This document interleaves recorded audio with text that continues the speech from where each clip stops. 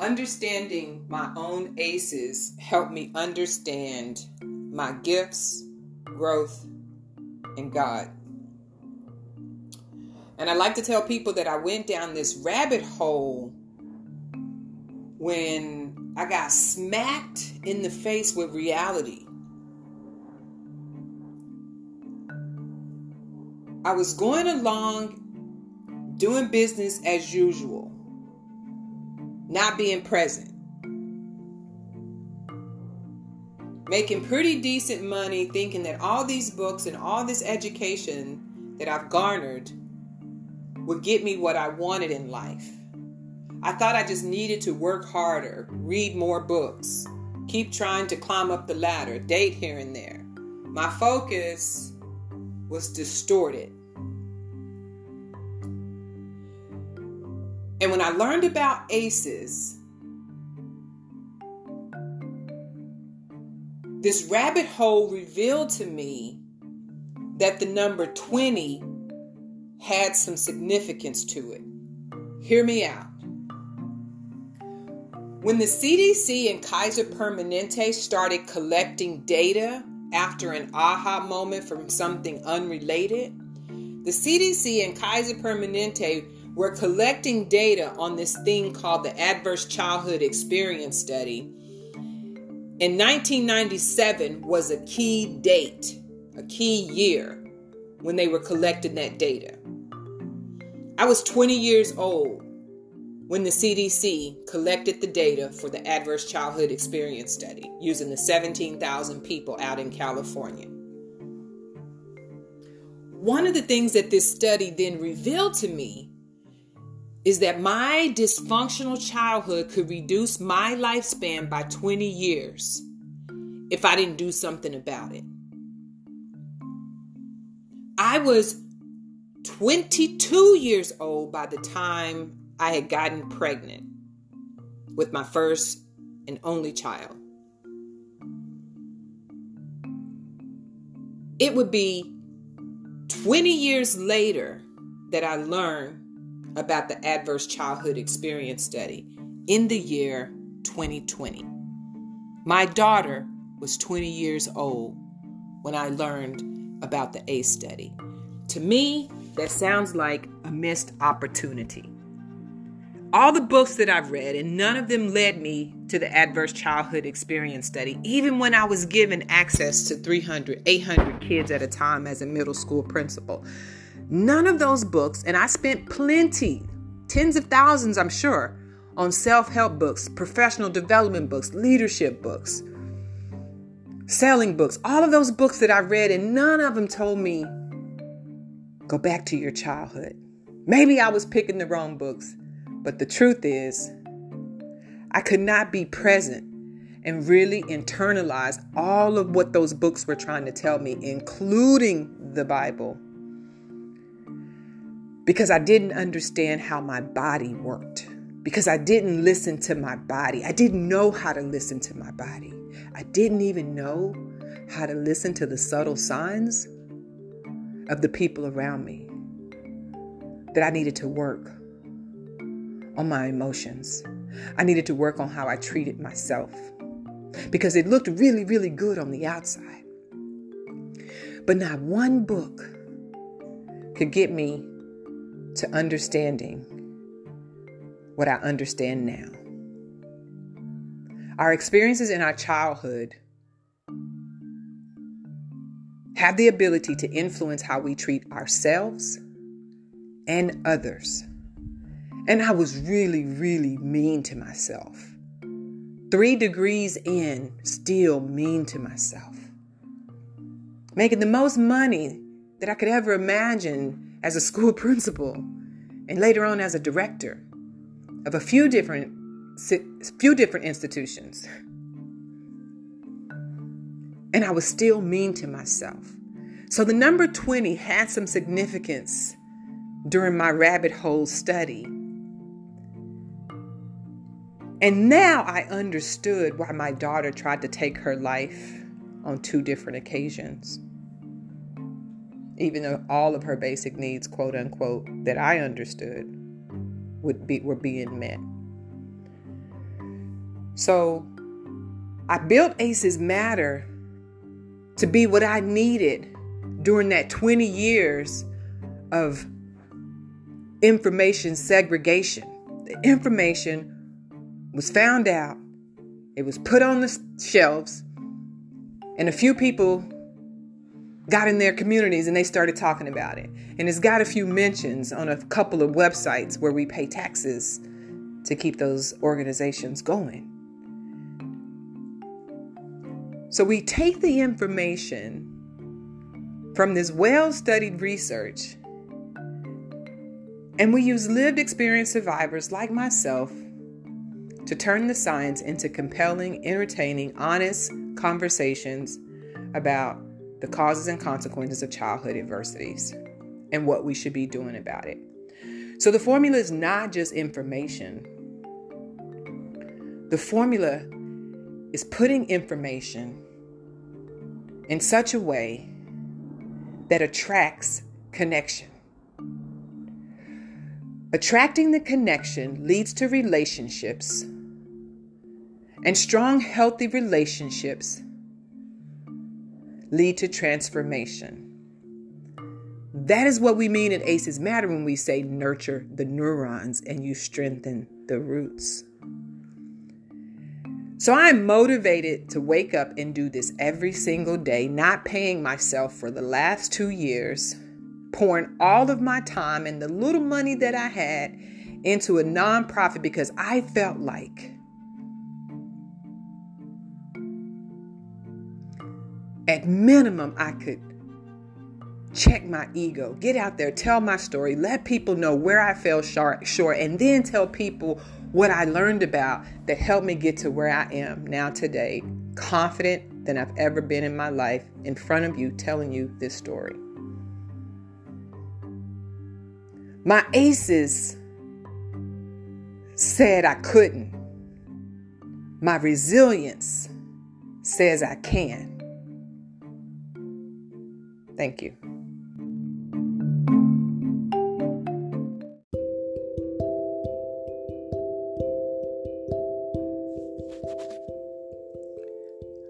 It's 2022,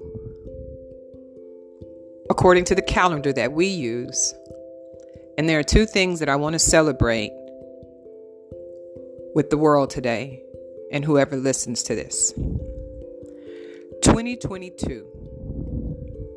I celebrate 2022. I celebrate you because ACEs Matter will reach its second birthday this year. Just 2 years ago, I woke up in the middle of the night and the word was put upon me that ACEs matter. Right in the midst of Black Lives Matter, All Lives Matter, Blue Lives Matter, George Floyd, and the officer that took his life. Those two gentlemen had ACEs, and the world was divided. The world was in conflict with each other.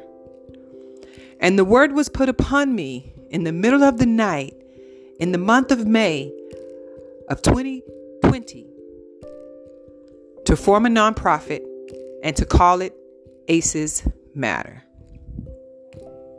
2022 is also super important to me because this year, my daughter, my only child, will turn 22 years old.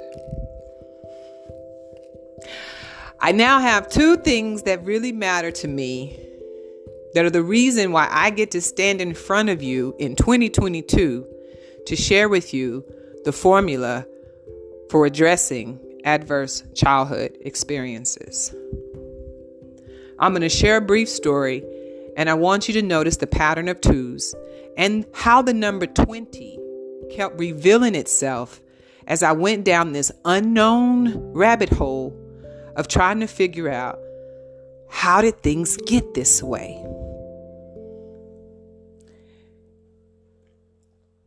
I'm going to tell this story backwards, and I'm going to go back to 2020 everybody remembers and will always remember what the year of 2020 did for us. So 2020 was the year that I was allowed to really dive deep into the adverse childhood experience study. And here's the reason why I was allowed to dive deep into it. Because I also lost my job at the top of 2020. Losing my job at the top of 2020, at the top of the coronavirus pandemic, forced me to sit down and really study how in the world did things get this way. 2020 led me to ACEs Matter. 2020 taught me about patience. In 2020, my daughter reached the age of 20. And I celebrate my daughter multiple times because she unsuccessfully tried to commit suicide. Guess what? 2 times while she was a teenager. Those unsuccessful suicide attempts gives me reason to celebrate my daughter every year. This just happens to be the same year she celebrates her 20th birthday. Her sibling, ACEs Matter, is born. I'm going to go all the way back 20 more years in 2000 when I said that she was born. She was born into this world in 2000. Guess what else happened in 2000? In 2000, I got pregnant. I was 22 years old when I got pregnant. 1997, the CDC study was concluded. So over 3, 4, 5 years in the mid-90s, they're studying adverse childhood experiences and following these people in California, 17,000 plus people, middle-class people in California, because of an aha moment that a doctor who was studying obesity ran across when he found out, while trying to help women lose weight, that many of them were obese because they had been sexually abused in childhood. That led them to the Adverse Childhood Experience Study. 1997, I was 20 years old. And for those of y'all that have stayed with me and done the math, then that tells you I was born in 1977. So from 1977 to 1997, that is another 20-year time span. Let's turn the corner, because I see this as a missed opportunity. If I went all through my childhood and my mom never heard about adverse childhood experiences because it didn't have the fancy name, but even when the fancy name came around, as I was leaving home and going off to college and getting pregnant, I still never heard about it. And it would take another 20 years and a child that is full grown before her mom even learned about the Adverse Childhood Experience Study that could have changed the way I parented. I was reading millions and millions of words over the course of those years in the form of self-help books, buying several here and there, but none of them led me to questioning my childhood. So I stand here before you today doing this work because there is an internal conflict still brewing all these years later that still tries to tell me that my ACEs say that I can't. But because I've gone down this rabbit hole of the light, my resilience says I can. We are designing a different way for people to understand all of these years and years and articles and journals and videos and podcasts of studies about these things called ACEs. And we're going to put this information into the hands of people who know how to tell other people about it. Why did I need to wait all these years to find out something that was so simple that could have changed if I just knew my body and knew that my body was still keeping up with the dysfunction, abuse, and neglect in my childhood, even though I was long gone from it. Thank you.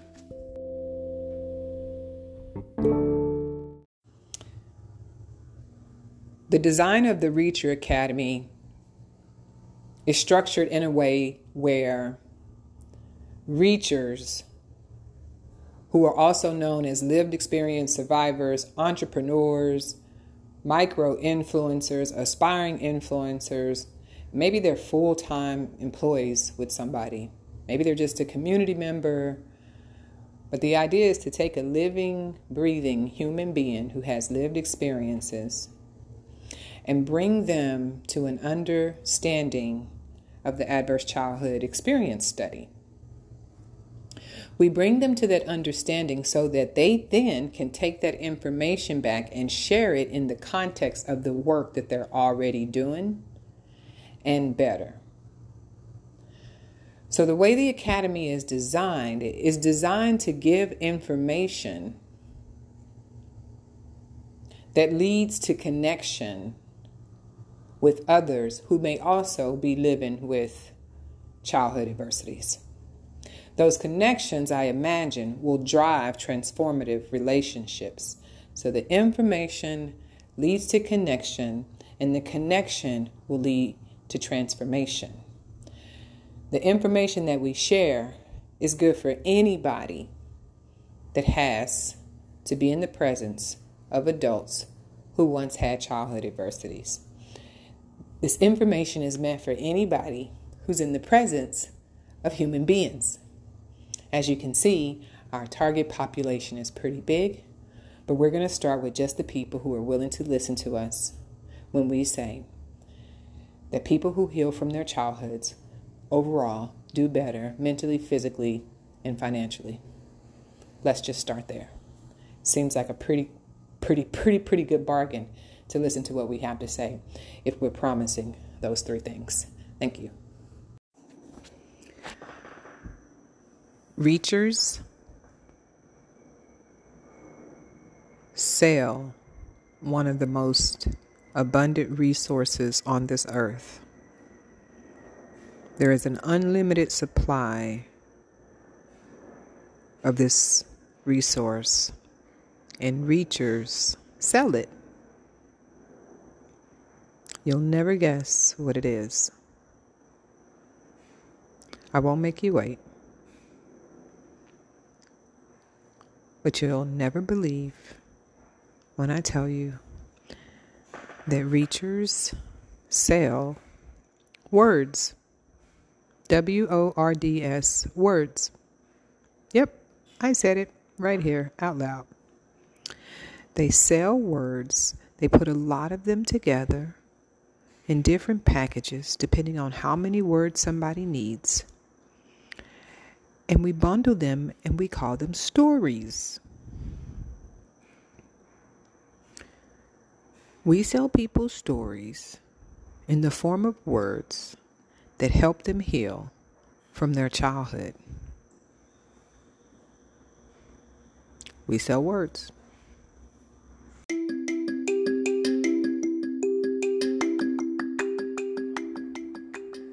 Testing, 1, 2, 3, 4, 5, 6. I'm walking around the kitchen and I'm just practicing for my TED Talk. Yes, I said I'm practicing for my TED Talk. So I felt like if I was going to practice, why don't I deliver some exclusive content right here? Because I want to know, at what age did you learn about the Adverse Childhood Experience Study? the ACEs study? At what age did you learn? To put it a different way, I only want to know at what age did somebody first tell you about it, like the very first interaction you had with the Adverse Childhood Experience Study. And I'm not saying like when you decided to go down the rabbit hole and show up here to listen to this today. I'm talking about the first time you were exposed to it, in whatever setting, right? Because I want to know. I really am interested in knowing, like, where were you when you took the test? You know, I want to know that. I want to know that. Where were you when you took the test? The first thing I'm going to share is that I was 42 years old when I took the test.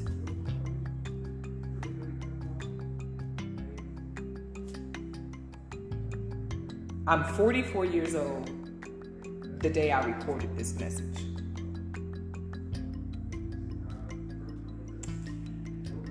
I remember exactly what I was doing before I took the test.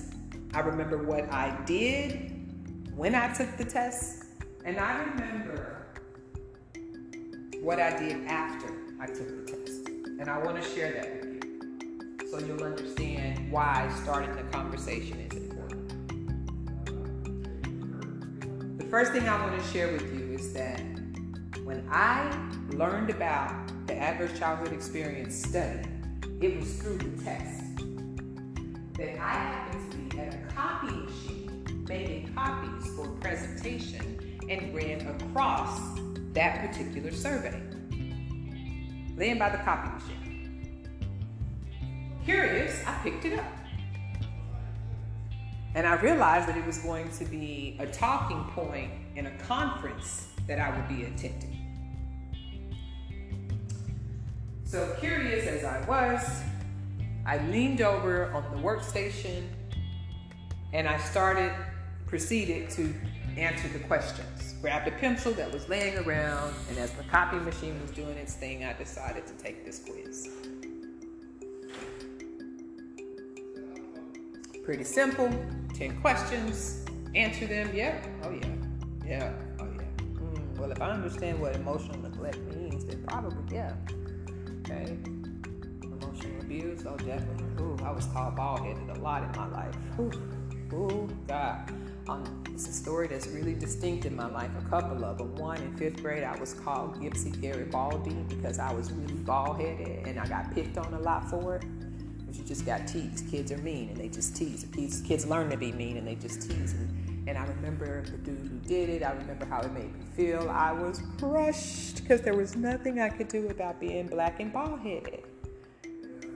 Another experience that I remember, and these happen often, like when I tell you these were repetitive. So for something to qualify as an adverse childhood experience, an ACE, like they talk about, it's extreme and usually repetitive, right? Not all the time repetitive, but this particular emotional abuse was repetitive in my life. I'm going to share this.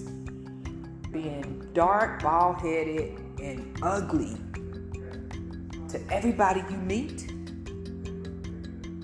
is a horrible feeling. I don't know how you see me today, but I'm going to tell you that being ugly, dark, and bald-headed was really difficult as a child because I couldn't get away from the criticism. So all of this I share with you is coming up as I answer the questions to this test. I'm only on the emotional abuse question, and all of these thoughts just surfaced. These memories, they just surfaced. Pew! Right there to the top. Growing up and being considered an ugly child, being told by one of the adults in the family that you should bleach this child's skin, she is too black, hurt really, really bad. Because I couldn't help that my skin was as dark as it was, and that my cousins were lighter skinned. I stood out in my family, not necessarily because of who my mom made it with in comparison to my aunts and my cousins, But because my mom was the third of 6 children,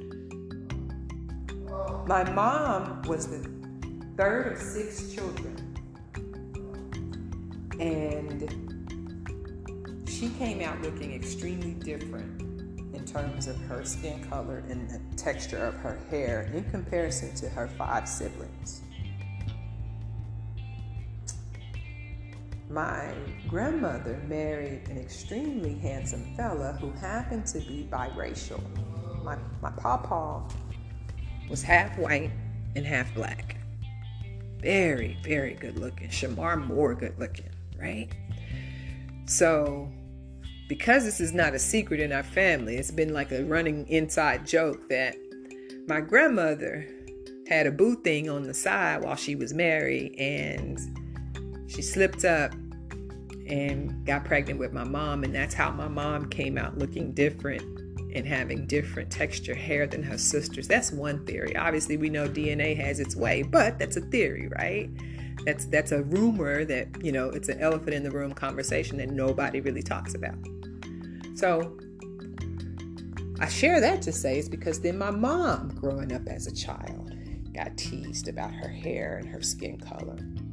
And my mom remembers being the ugly duckling in the group, and how her own family, including her mom, just made her feel so little and so ugly and so unwanted because of her hair and her skin color. Her mom said some really horrible, ugly things to her, according to my mom. Basically, what I'm trying to say in a faster way is that emotional abuse was, what's the word I'm looking for? Emotional abuse ran in the family. That's what I was trying to say. Emotional abuse ran in the family. So my mama went through the emotional abuse part, right? And people picking fun at both of us and any child for that matter because they can't control how they look. It does something to the inside of the body and the brain, right? And so those things get stored. And my girlfriend Shamara tells me that if we write down our 10 to 12 most vivid memories, it tells a story about our purpose. I can't take credit for that. My girl Shamara gave me that because of something she went through with her own ACEs, and she shares freely that everything is connected to our childhood. So that happens to be some of my most vivid memories of how it made me feel when I got picked on for something that was not in my control. I was a little black girl who wanted to grow up and look like Barbie. So when I was made to feel unloved or unwanted by my own family members and even kids at school, which I think now it was just jokey joke, but on the inside, I saw myself in the mirror in comparison to the people in my family that did not have trouble with their hair or did not have trouble with being dark like myself. And there were some, but still, it was like, I'm a girl and it's pretty obvious. And so emotional abuse programmed in my brain in the form of I'm not loved. So as I answer the rest of these questions, I'm going down emotional abuse, yes. Physical abuse, yes. We got our butts beat. Like, they loved us too, right? But that was just their form of like correcting us. So it was something in my family named the cowboy belt, and you didn't want the cowboy belt pulled out because the cowboy belt is this big, huge leather belt that belonged to my grandma and grandpa, and it would be the one that was summoned whenever it was time to lay some whoop ass down, right?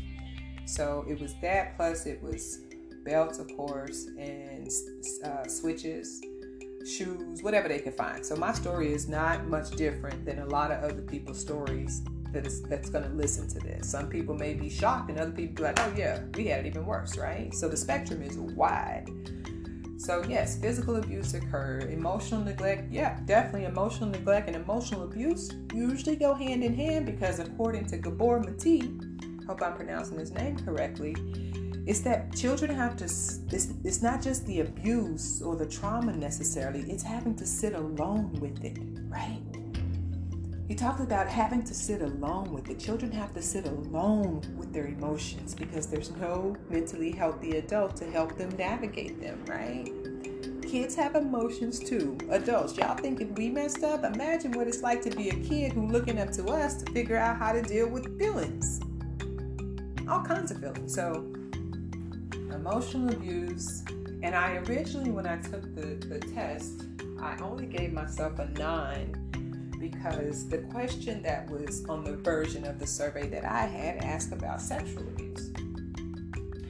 And I circled no because nobody penetrated. So my misunderstanding of that question in sexual abuse probably led to a lot of my risky behaviors in the 20s, just like the adverse childhood experience said I would do.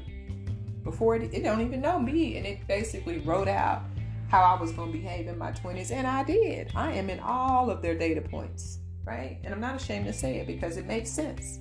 There was some programming done to the operating system that just didn't vibe with a productive, healthy, functional adulthood life. So I'm doing the test and I'm giving myself a 9 because nobody penetrated. But as I got to learn more and more about the test, I'm like, I was 12. He was like 19 or 20.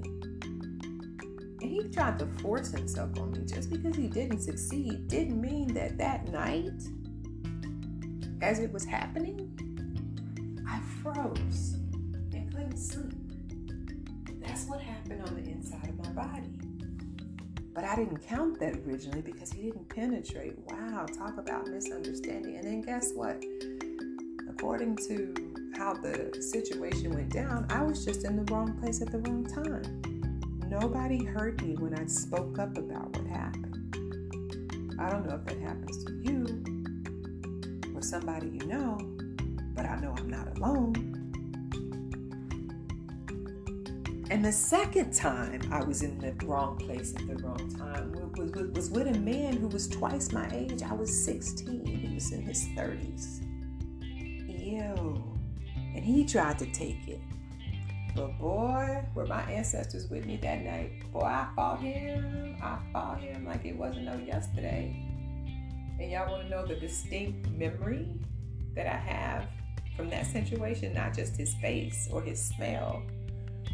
The distinct memory I have is his words when he finally gave up trying to take it as I was 16 years old. Maybe I was 15. Actually, I was 15. I was even younger because by the time I was 16, I had a boyfriend. Well, I'm 15 in the bed with a grown man in his 30s. That happened in real life.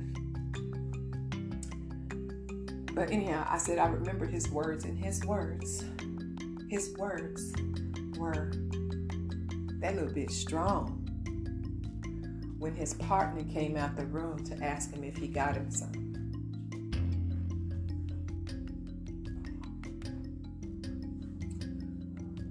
My oldest cousin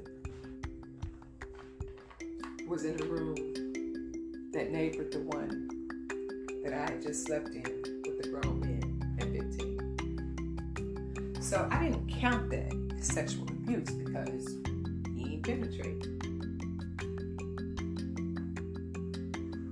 So long or the short, my updated ACE score is a 10 out of 10. And if we add the community environments ACEs, it's just going to keep going up from there. Okay. But I tell you that to say, I discovered that I was a 10. And the very next thing that I did was I picked up the phone and I called my best friend, my cousin, the person who was the same age as me, grew up in the same house as me, and knew pretty much everything about me.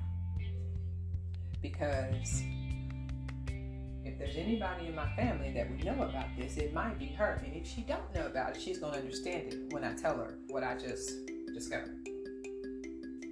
And at the time, I didn't know what all of that meant, because the very first time I took the quiz, it might have been some data points about childhood adversities and how they affect students' learning.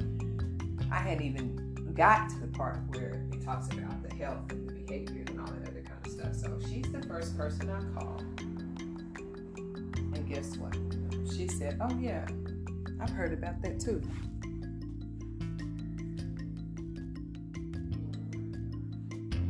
She says, we had a school training last year on it, and I remember taking mine, and she discloses what her score was. Not surprising, right? So I shared it to say is that ACEs are generational. They can be prevented. And if we get people having this conversation about ACEs, we know if everybody starts sharing like what they did next, we know that we can set up the structures so that the people can then do something with it sooner than later. Because I didn't do nothing with it for another 6-7 months, right? It just came back to me because of what was going on with George Floyd and the police officer at that time. That's how the name actually came around. But get your ACE score.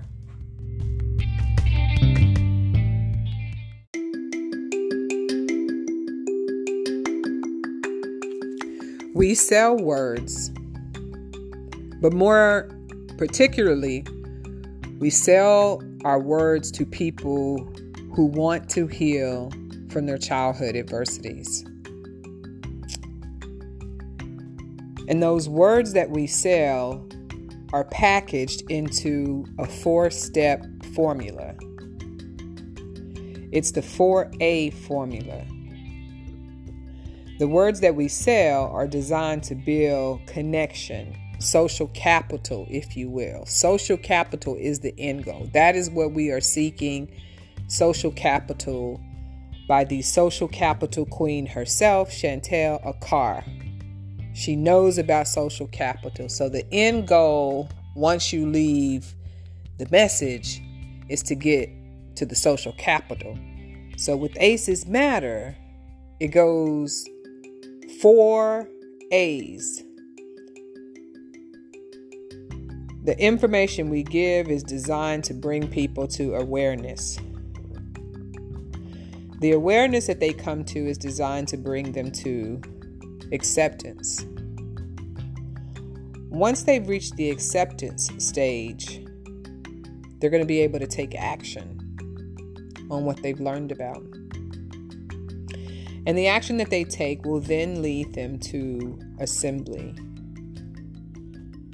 And if you have a picture in your head of what an assembly looks like, that is the social capital. Other people supporting other people who are trying to heal from their childhoods. That's the social capital we are creating. Sharing our formula with others who are willing to listen along the way. And reachers start the conversation. And our goal is to find out how far will the conversation travel if we just start it. So we can't just drop an immediate metric and say this many people are going to learn about it. We can actually set the bar pretty low and see where we go. But what we're really interested in knowing is how far will the conversation travel? Because if we can get them all the way to the assembly stage, that is when they form social capital so that they can now form those connections that they never received in their younger years. So, information might get people to thinking, but connection gives people a reason to live. And that's what the formula does. It gives people a reason to live. That's the short of it.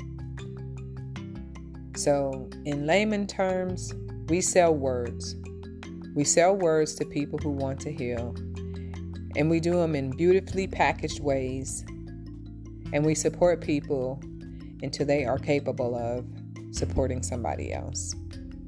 We remove the barriers, and we use other people who care about the cause to help us get it done. Even if one person shows up to the conversation, that's better than none. We just start there.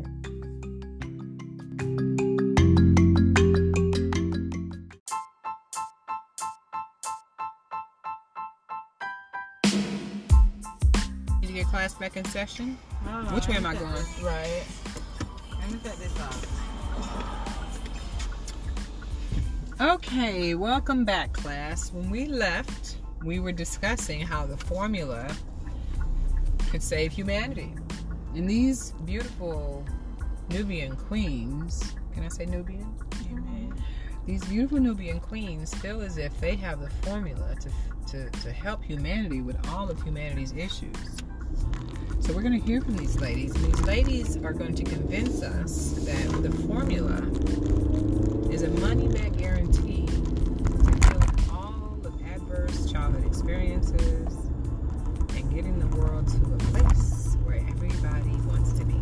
So we're going to start by answering these 3 questions. If somebody was to pay to come to the formula, they are paying to not only see Miss Cindy Stanford, they're paying to see Miss Chantel LaCar and also Miss Shaquila Roberts. And this course is rather pricey because people feel like it's a money-back guarantee if you follow the formula.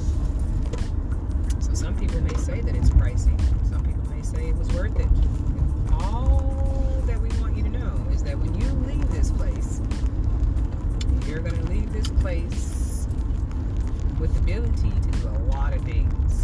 So, the questions that we asked the ladies before the break was to tell us, if somebody paid to come see Shaquila and Cindy and Chantel talk, what would they get out of it? What would they leave the presentation saying, first of all? Because you know, everybody talk about it when they leave a meeting. Everybody got something to say when they leave a meeting, right? So what are the people going to be saying when they walk out? And then, what are the people going to be able to do when they walk out? Because they just paid their money for y'all. And we always doing. So we know your session was worth it if you gave them something that allows them to be. So what did you give them that's going to allow them to be with that stuff that they're going to do that validates the stuff they just said about the formula? Take your time, ladies, whoever wants to speak first.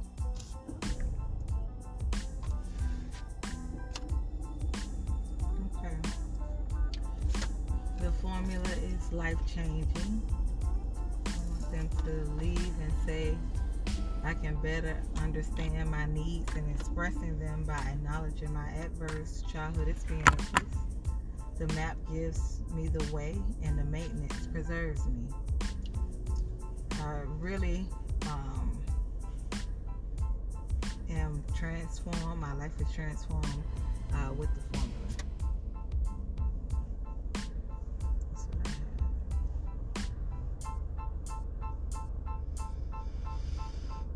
I think, checking in from Aces Matter here, I think, to add to what Miss Roberts said, that in addition to what people said, her experience, people are going to leave this workshop, the very first one, and they're going to say, wow, so I ain't really crazy. Man, this was a relief to know that all these voices in my head are because of what got programmed into me in childhood. And so it didn't start with me.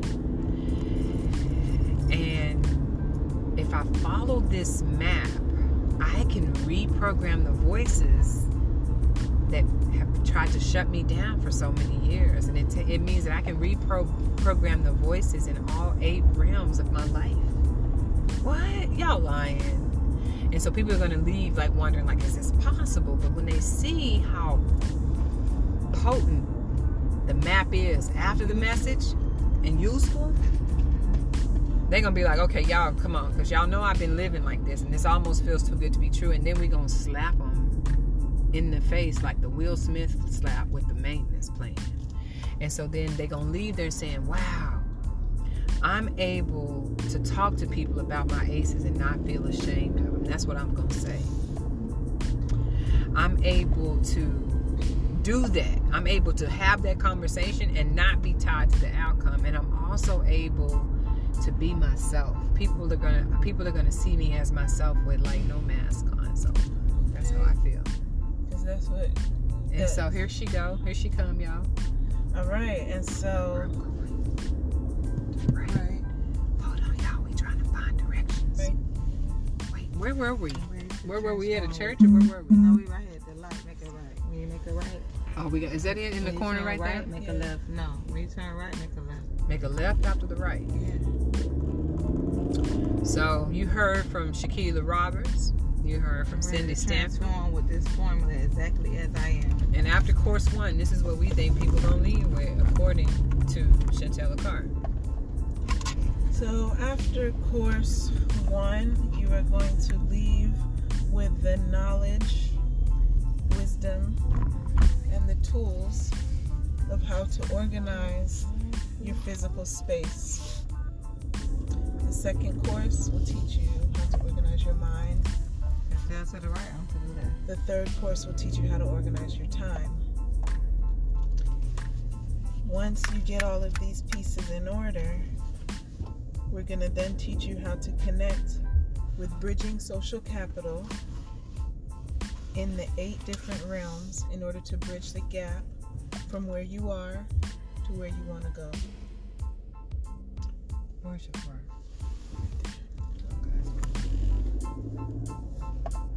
What you will be able to do after a session is to come up with an assessment plan in order to activate your amazing life. And then connect it to the accountability partners, the social capital in the 8 different realms. You will then be able to be calm even in chaos because you know that you have a plan of action. Oh. You know that you have accountability partners. Mm-hmm. You know that you can affirm. And then you know that you know how to maintain what it is that you're going through. So once you've gotten the message of why you have been going through what you've been going through and now you want to make a change, you're going to actively disrupt your old patterns and change the game with inviting the formula to come in and speak to your people. Yeah. And y'all, we ain't make this up. So just in case, y'all didn't really hear what we said out loud, it is a money back guarantee. Right? If you follow this script, stick to the script like they used to tell Donald Trump, you stick to the script. You stick to the script and this works for you. And here's how we know, because on the day we recorded this video, it was April the 22nd of 2022. And one of the things me and the girls do is that whenever we meet, we always look to see, is there a scripture associated with the day that we met? And sure enough, on April 22nd of 2022, we Google 422 scripture.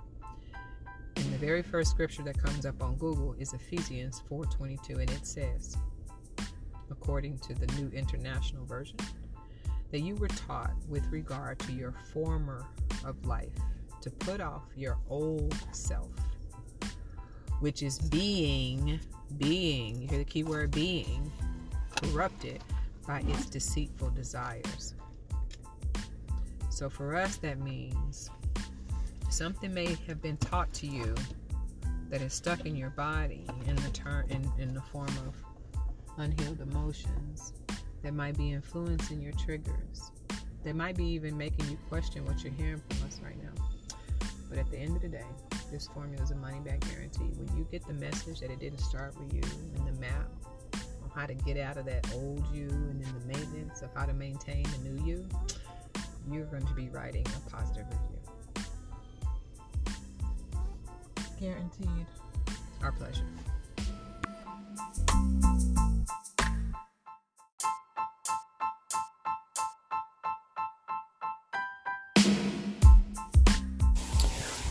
Testing 1 2 3. Are we recording? It is a pre-shower thought, and I am putting this out here in the universe because I thought it was too good to not share. So for all of us that admit that we have thoughts that are in our clearly head, because there's nowhere else for thoughts to be, that we are sometimes not sure if we should put out there to the universe. This is one of those. So before I get in the shower and as I finish my night, I wanted to say that first impressions are called first impressions for a reason. Now I'm going to ask the universe to redeliver this same message to me that it revealed, which was first impressions are called first impressions for a reason. And here's why I say that. Without looking for specific research to support what I'm about to say, I'm going to go out on a limb and say that the first high, H-I-G-H, that we get from an experience will never be replicated. Ever, ever, ever, ever, ever, ever. So whether it's the first time you smoke crack, which I have never done, right? I meditate for the people that have fallen victim to that manufactured substance. But I was told by a very successful drug dealer that the reason why people get addicted to crack is because that very first hit of crack does something to you that makes you want to go back and find it again. Like hide and seek, right? Like hide and seek is such a fun game because you never know where to look. But when you find it, you feel special. Because it was almost like you read people's mind, right? Not to get off topic, but the argument I want to make without research is that first high can never be replicated. That first high that you get from the guy that you think or the girl that you think is going to be the love of your life, and you kiss them. And immediately, even if it's the first date, second, third, or 10th, the very first time you kiss them, there's this connection. And it's like an exchange of energy, right? And it's that initial high that makes you feel like this is the person. Let me give you another example. The very first time you put your mouth and your taste buds on that sweet thing, whatever that sweet thing is. If your taste buds were feeling that sweet thing, you will never be able to replace it, right? Not that particular moment. It cannot be replaced. It can be added on to, right? Like it can be a reminder of, remember when you taste me for the first time, baby? Ice cream or whatever it was, right? Depending on what it was. Oysters, if that's your thing, right? Goat cheese, if that's your thing. Whatever it is, right?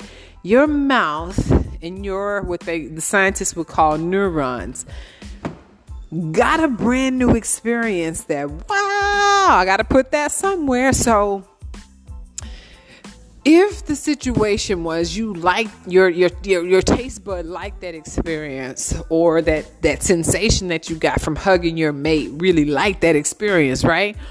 It's naturally going to be drawn to want it again. That is how addiction works. My whole point. First impressions are called first impressions for a reason.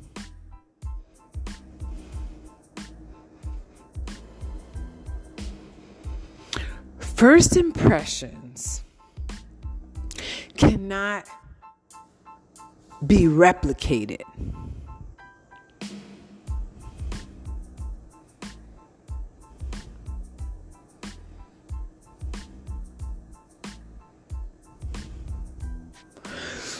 So to break any habit that we no longer need in the season of our life, to break any habit, whether it's relationship, whether it's food, whether it's drugs, whether it's entertainment, whether it's financial, whatever that addiction is, We first have to come to acceptance that high, that initial high that I'm seeking is no longer accessible. My mind is playing tricks on me.